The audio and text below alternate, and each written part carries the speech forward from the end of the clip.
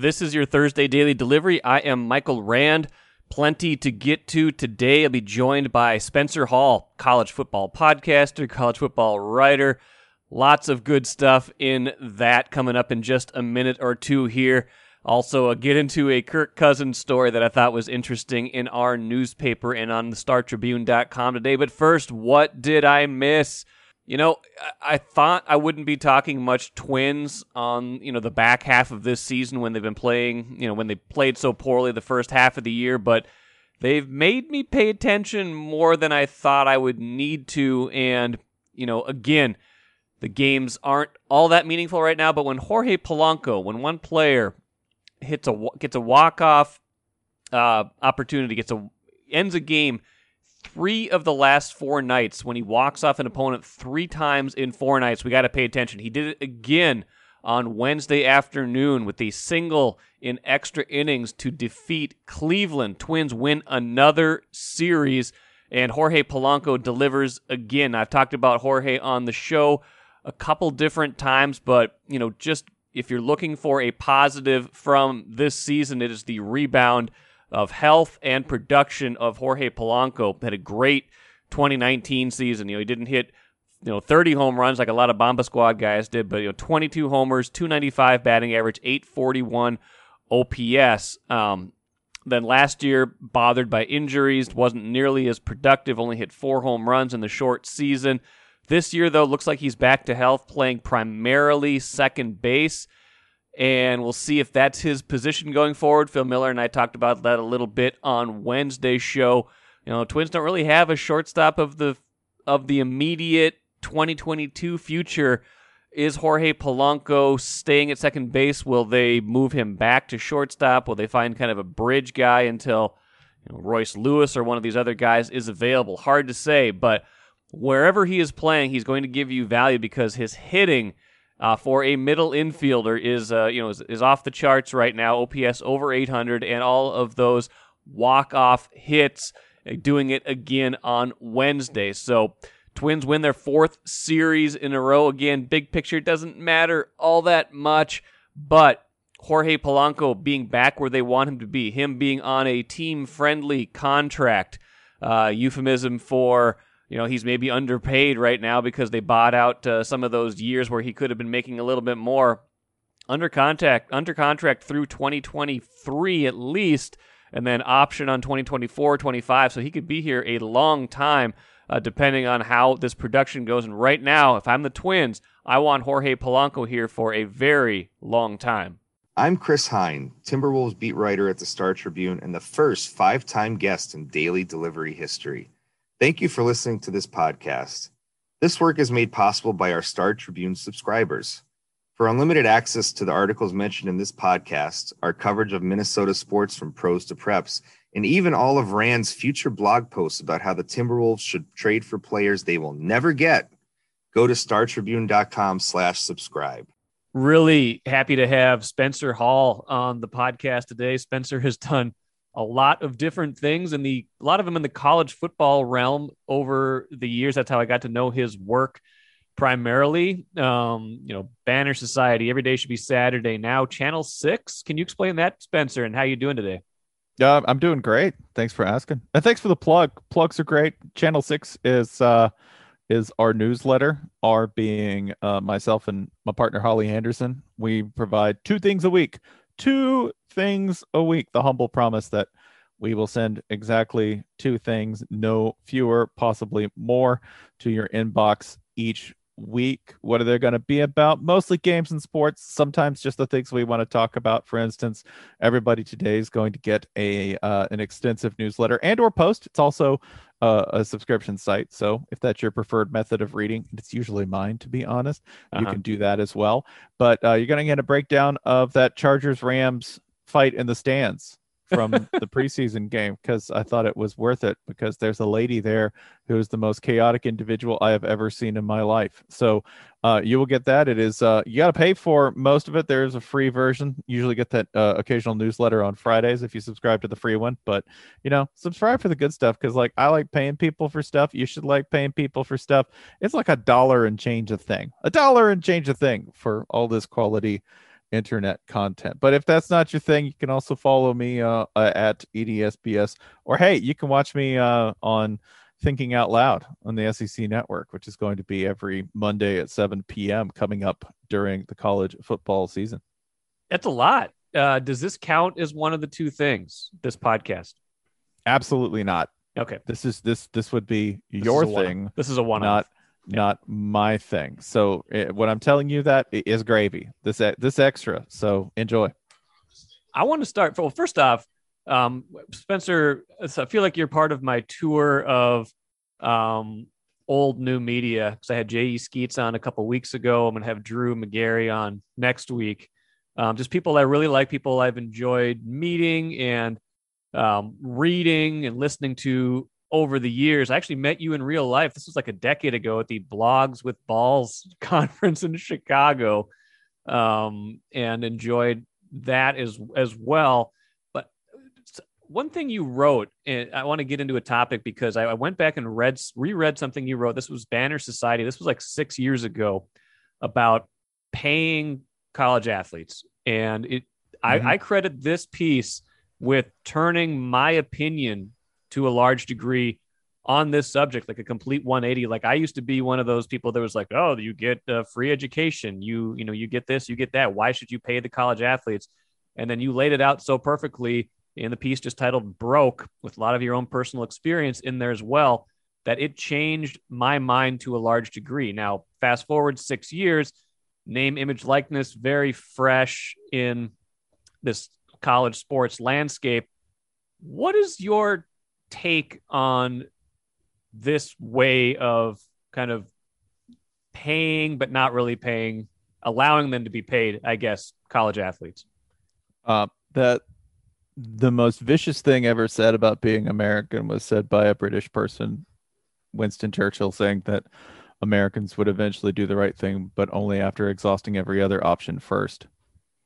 That we keep getting it wrong because doing the right thing or doing the hard thing is simply too much, because we're fundamentally either lazy or evil. I would prefer to think lazy, but the second pick, you get to the same point either way. You get to, like, it's your intent is irrelevant if the effect is bad, right? And name, image, and likeness is great, but that's a right. That's something that people had rights to anyway. Getting a fair market value for your labor is a right. So that's the next right. And people will say, well, isn't this enough? Or aren't you actually paying them? No, we're not. This is a gap in the market. And it's not even the gap that covers the primary value of their labor. This will all sound really tiresome to people who just want to watch the games, but I don't really care anymore. That's the thing you have to do in order to affect any kind of change, is to be a royal pain in the ass, especially if you have the law on your side. And the Supreme Court's already opened the door for this. Yes. You know, the most conservative court in my lifetime essentially invited someone to file the case that would end all of this, saying that the labor market that the NCAA currently uses would not stand in any court of law, that it made no sense, and it was a cheap lie and cover for separating people from their wages. So that's the most conservative court in our generation. Yes. And they wrote that explicitly, saying that we would not use this as precedent, but we invite someone to just walk in and take it, to just walk right in and make us do the right thing, because it's a court. They're not going to write legislation, but if they see this coming down the line in the form of a decision, it sounds like they're going to go ahead and do it. So I'm happy for name, image, and likeness. It's very fun. Like, it's very fun watching athletes get endorsements. Watching JT Daniels, this is maybe right lost in your listeners, but I'll get you up to speed. Watching JT Daniels become the Georgian I think he was meant to be by getting a Zaxby's endorsement. If you're not familiar, Zaxby's is a fried chicken chain here in Georgia and in a couple of other states in the region. They are what I would call, the primary flavor is salt.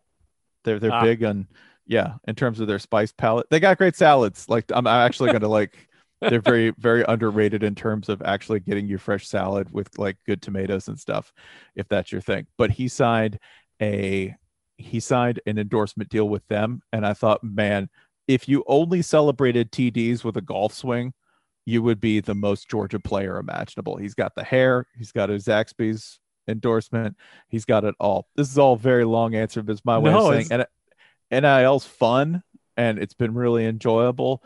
It's not even half the paddle. Yeah, I like that's just exactly where I am on that without the Zaxby's endorsement. It's like if it was an internet meme, it would be like, tell me you want to pay the players without paying the players. Like you're not giving them any of your money, you're giving them somebody else's money.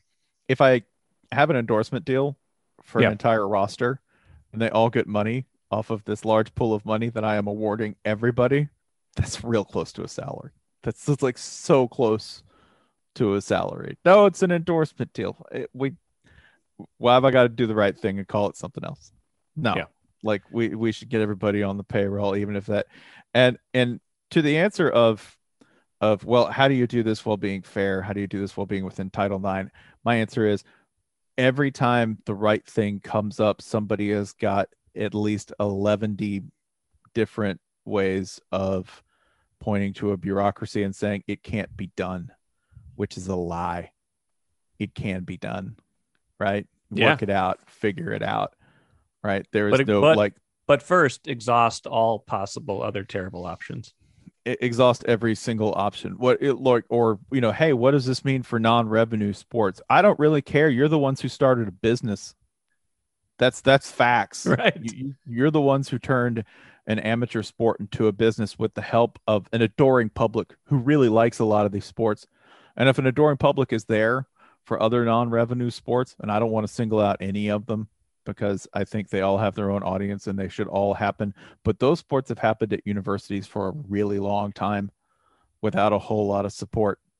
And I think that that's irrelevant to the argument. The argument here is trying to do right by the individuals who give labor for the university under the auspices of a business that has sheltered as a nonprofit. Most of these university athletic associations are nonprofit. That's like if you go and look at their tax. Someone's making some money though, Spencer. Someone's making some money. Yeah, you don't have to say someone. It's coaches. It's coaches and administrators. Yeah. Yes, it is. And I don't really like. A lot of times people go, "Oh man, administrators are making so much money." That is true, and there are a lot of them, and they get to hide behind assistant and executive assistant to titles on down the line. Go back to coaches.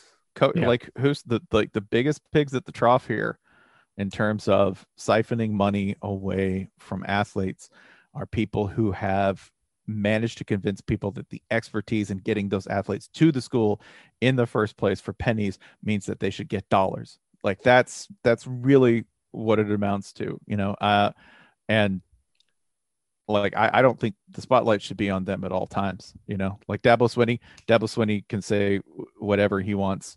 That man's salary comes directly out of his players' pockets. Yeah, it does. And I love that point.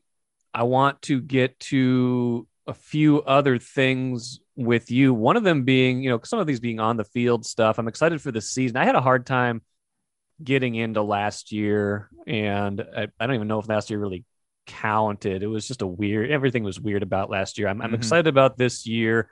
Just, feeling more like it's hopefully closer to normal, whatever that is. I'm particularly interested in the potential expansion of the college football playoff, because forever it was two teams, or it was, just random, let's vote for a champion. We've been to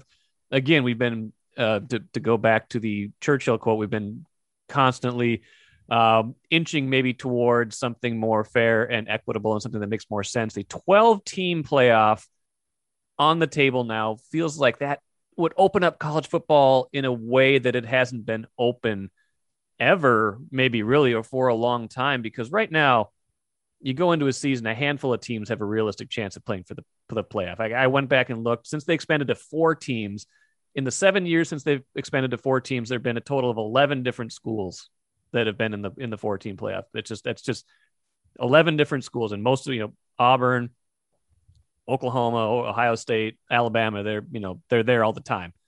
And so as we think about a 12-team playoff I think about a team like the Gophers. I think about other marginal teams who have no chance at the beginning of the year to think about playing, at least competing in a 12, in a 14 playoff. 12 teams is a total game changer to me. What's your take on that idea and what it would do to kind of programs on the fringes of being good? I think it allows for greater visibility for schools that already have a lot of visibility. Like I think when you go, okay, well, who's going to be outside of that top 4 spots, 5 through 12? They're already pretty big.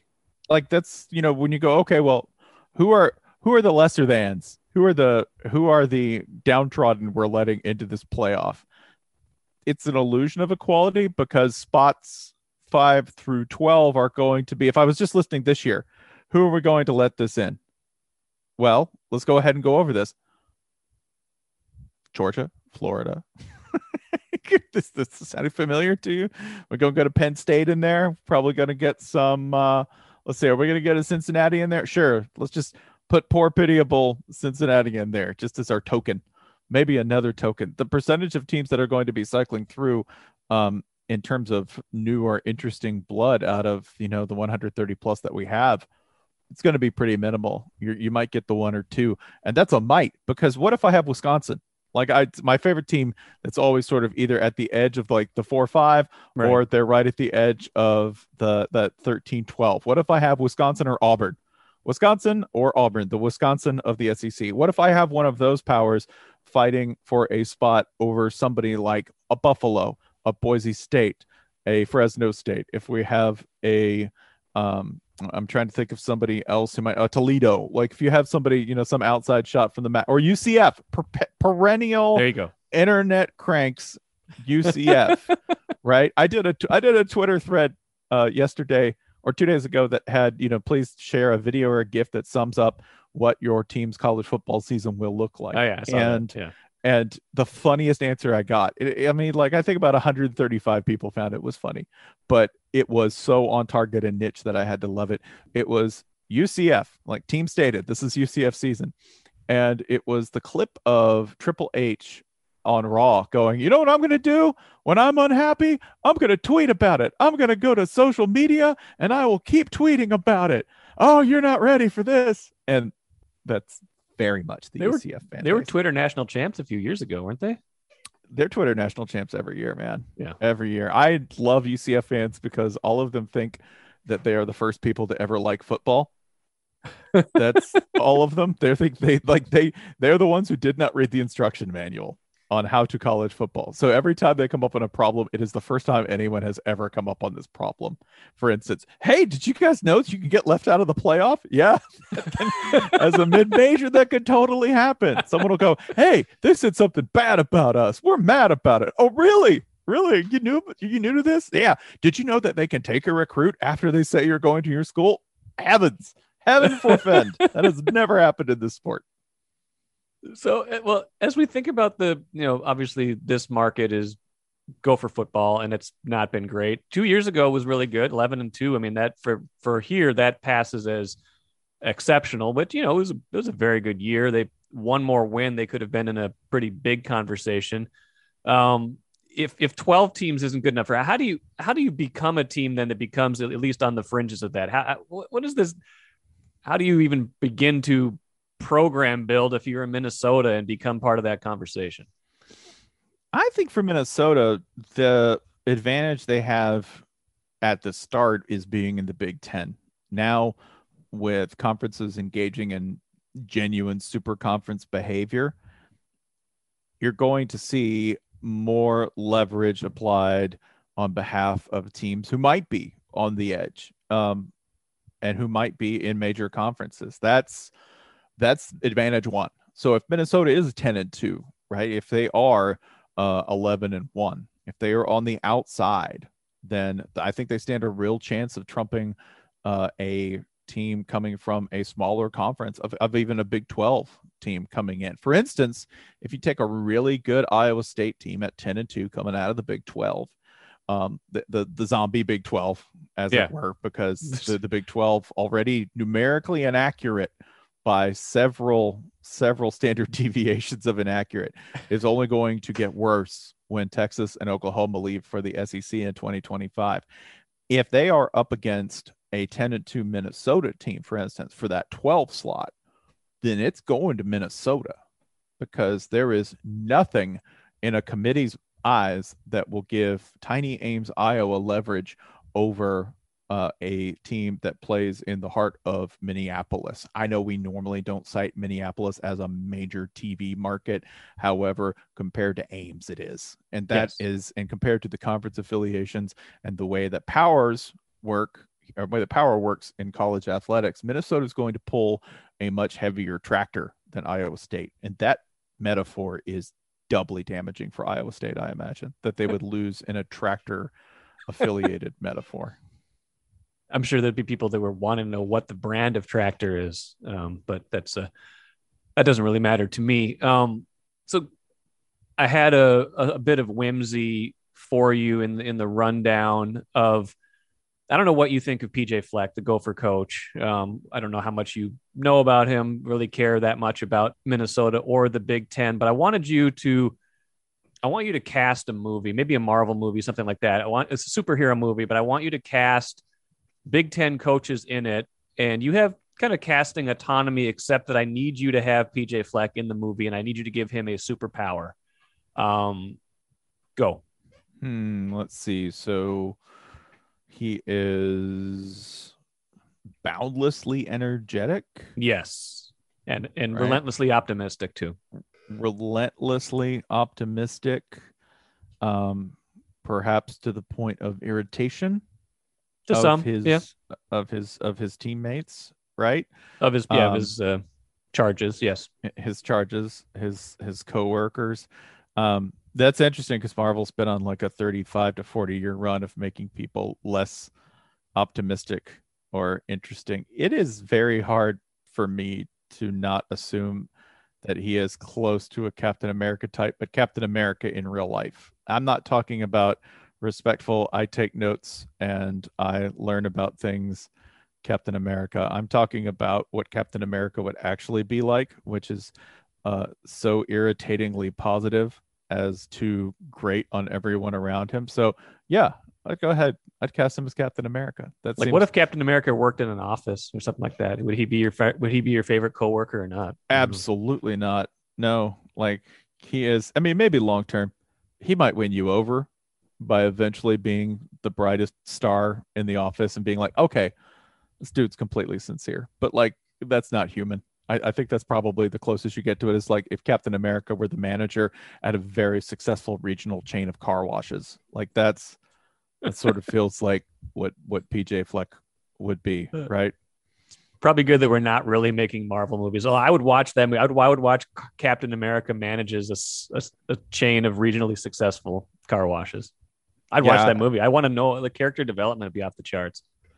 You know, I think the guy who's probably already got like, and if you want to cast Jim Harbaugh as Red Skull, that's fine. That's your business. Yeah.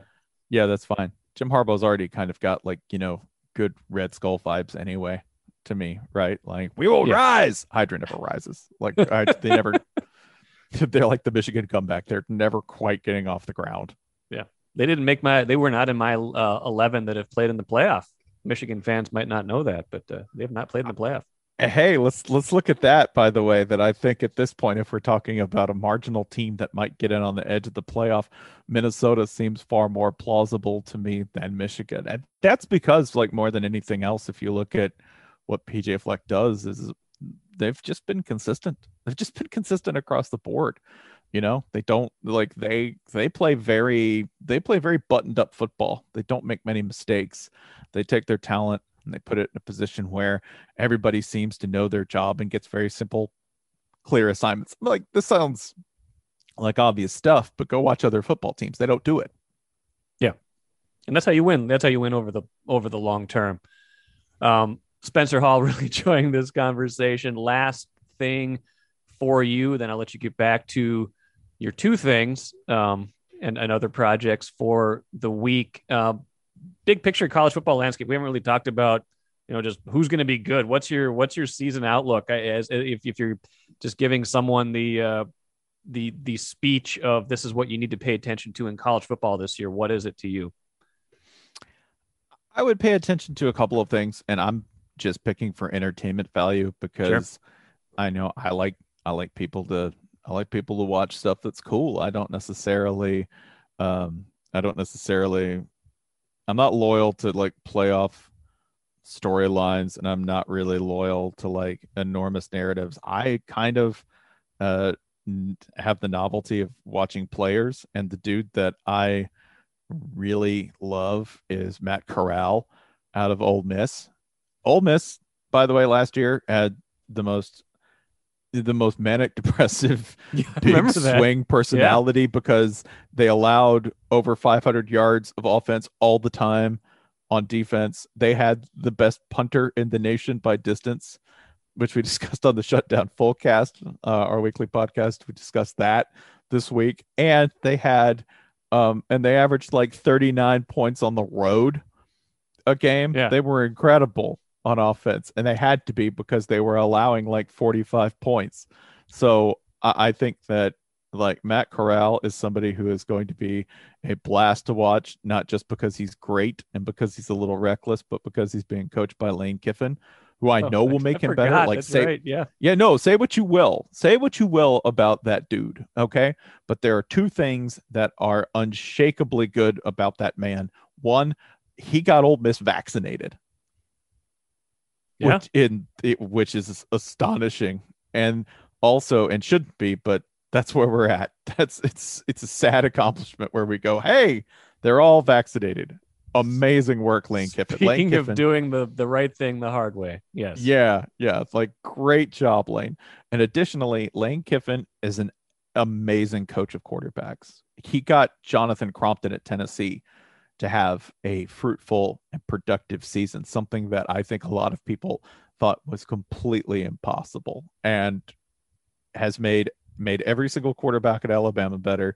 And he's going to make Matt Corral, who's already an outstanding quarterback, even better this year. So that's a dude that I am extremely excited to watch. As you guy Mafe. Yeah. Is that how you pronounce his name? Boye Mafe? Yeah. Yeah, Boye Mafe at Minnesota, who is a monster. Yes. An absolute beast. He's going to be a delight to watch.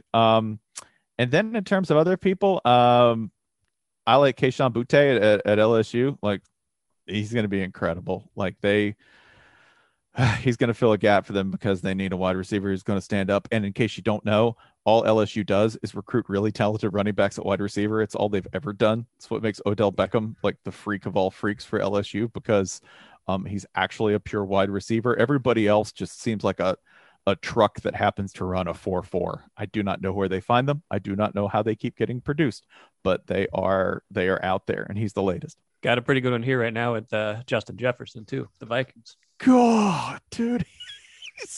I think he got